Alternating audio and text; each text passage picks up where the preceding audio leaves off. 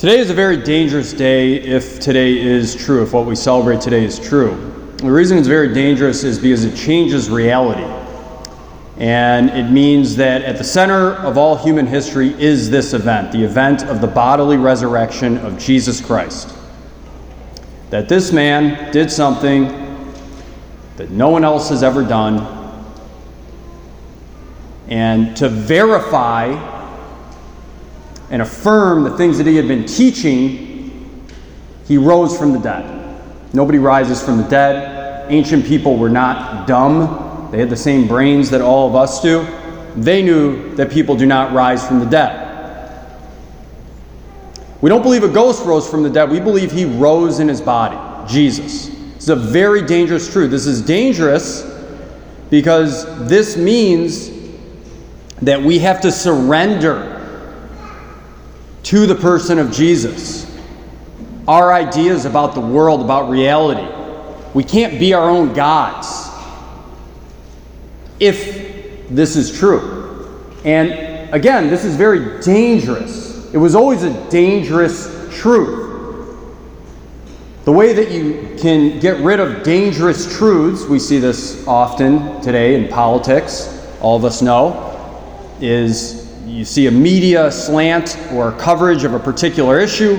How do you change or distort the truth and make it so that it's not as powerful or impactful? Well, the main obvious one is you spread lies. Remember the lies that were told at the tomb of Jesus? So they had these guards who sat in front of the tomb because they were afraid that something would happen around his body. And so they put these tombs there, and then the Jewish priests the next morning, after they asked, "Where's the body?" they said, "We'll pay you off. You just say that this happened. You say his disciples took the body away." That's a lie. They tried spreading that lie in the beginning. We use lies to distort the truth. We can soften the truth in various ways by just kind of bringing it down a notch maybe. Or we could just not talk about it. Again, with this day that we're celebrating today, this has happened from the very, very beginning. One of the ways that we kind of soften the truth now about the resurrection and about the person of Jesus, is we like to talk about Jesus as though he were one of many great teachers who came along in human history. Jesus was kind of like Buddha or Confucius or Muhammad or Moses. He was one of the greats. He's one of the great teachers of all time.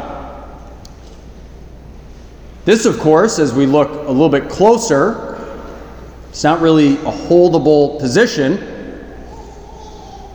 But in the 1700s and even before then, but especially then, it started to become a little bit uncool to believe in God. It started to become, among those who were in elite positions of academic power, leadership, you can't really talk about believing in God. You can't hold that reality, and so we have to kind of get around that. And so we started to talk about Jesus as a teacher. You might remember Thomas Jefferson famously put together a Bible. We call this the Jeffersonian Bible or the Jefferson Bible. And he was like, I like all the teaching stuff. I like Jesus here, but I don't like all the miracle stuff. Anything that's supernatural, he cut it out with a razor. Cut out all the resurrection accounts. Call that the Jefferson Bible. That's kind of an understanding of Jesus today. A great teacher. C.S. Lewis famously talking about this issue. He's a philosopher from the early 20th century. He said this. He was an atheist too. C.S. Lewis was an atheist most of his life. He had this conversion and eventually became a Christian. C.S. Lewis says this: "I'm trying here to prevent anyone from saying the really foolish thing that people pretty much always say about Jesus. That is, I'm ready to accept Jesus as a great moral teacher, but I don't accept his claim to be God. That is the one thing you can't say," says Lewis. "A man who is merely a man and said the sort of things that Jesus said would not really be a great moral teacher at all. He would either be a lunatic on the level of a person who says that they're a poached egg. He's crazy because he says, I'm God. That's something that you'd find someone who's crazy saying. Or he would be a devil, someone evil, who is so egocentric that they're claiming that they are God. You have to make your choice. Either this man was and is the Son of God, or else he's a madman or something worse.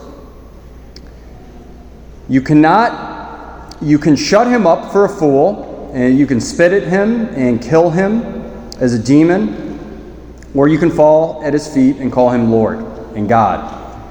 But let no one come up with this dumb, unevidenced, patronizing nonsense about his being a great human teacher. He hasn't left us that option. He didn't intend to. Now, it seems to me obvious that he was neither a lunatic or a liar, but however strange and terrifying or unlikely it may seem, I accept the view that he said, which is that he was God. We also often have this thing of distorting the truth, again, about this event, the things that took place, by saying that the person of Jesus was actually a good teacher, but as time went on, generations went on, and you know how the scriptures are. Now, this is a lie that I'm about to say, but this is what we often hear.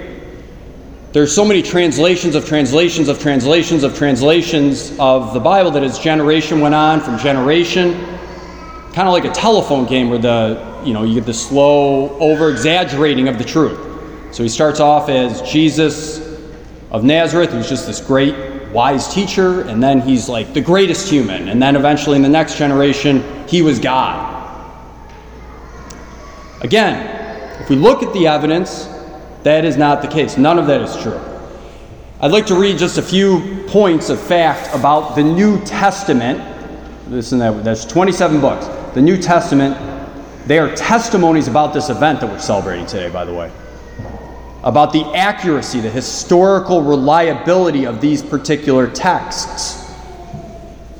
The New Testament documents are better preserved and more numerous, both, than any other ancient writings. Any other ancient writings.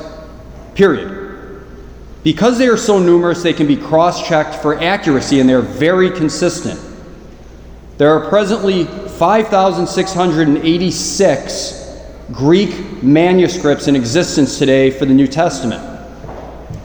If we were to compare that number, the number of New Testament manuscripts, to other ancient writings, think about Socrates, think about Homer, any of these ancient texts, we would find that the New Testament manuscripts far outweigh the reliability of these other ancient writings. There are thousands of more New Testament Greek manuscripts than any other ancient writings.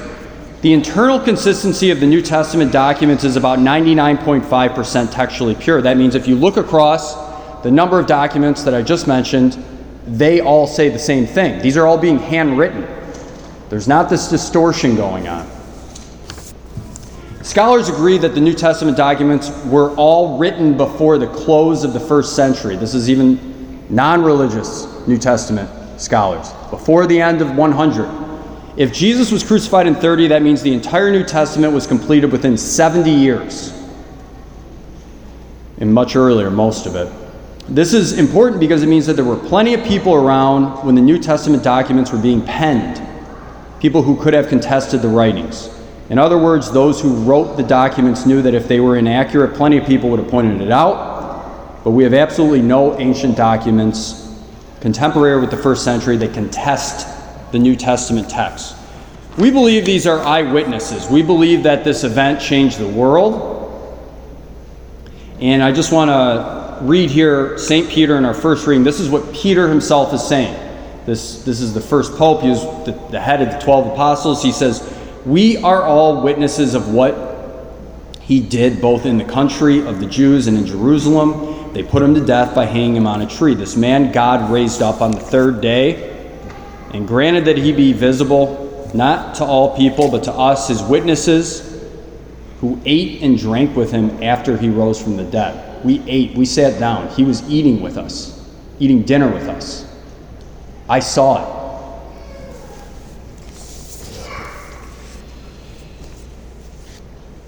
We could try to silence the truth. Many will, always. But it always gets out. It can only go to a certain extent.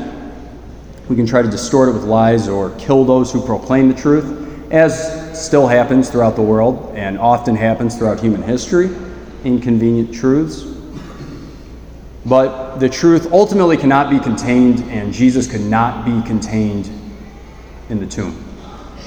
Lord, we ask you to bless all of us on this Easter. Send us many Easter graces.